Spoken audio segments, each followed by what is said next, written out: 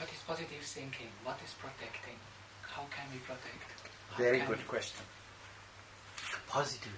Every action has a reaction, a cycle of reactions.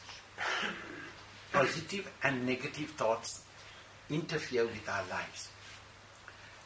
Non-constructive vibrations that are interfering and an impediment for you, your own well-being, are negative. I don't like the word bad. I prefer the word negative.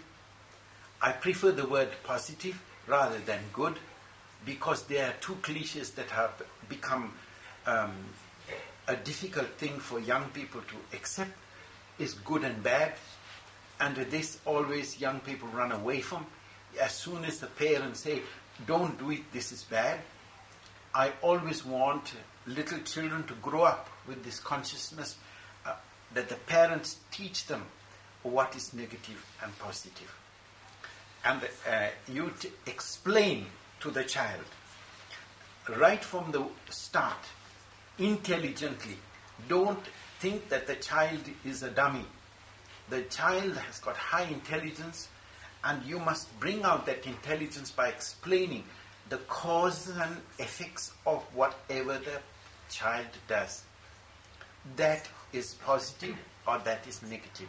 You put your hand in a fire, you get burnt. That is a negative action. You will do something injurious, and we all do it in various ways. We overeat and suffer the consequences of our overeating. That is a negative reaction for our bodies. It varies in degrees, and we have to look at life intelligently, not unintelligently.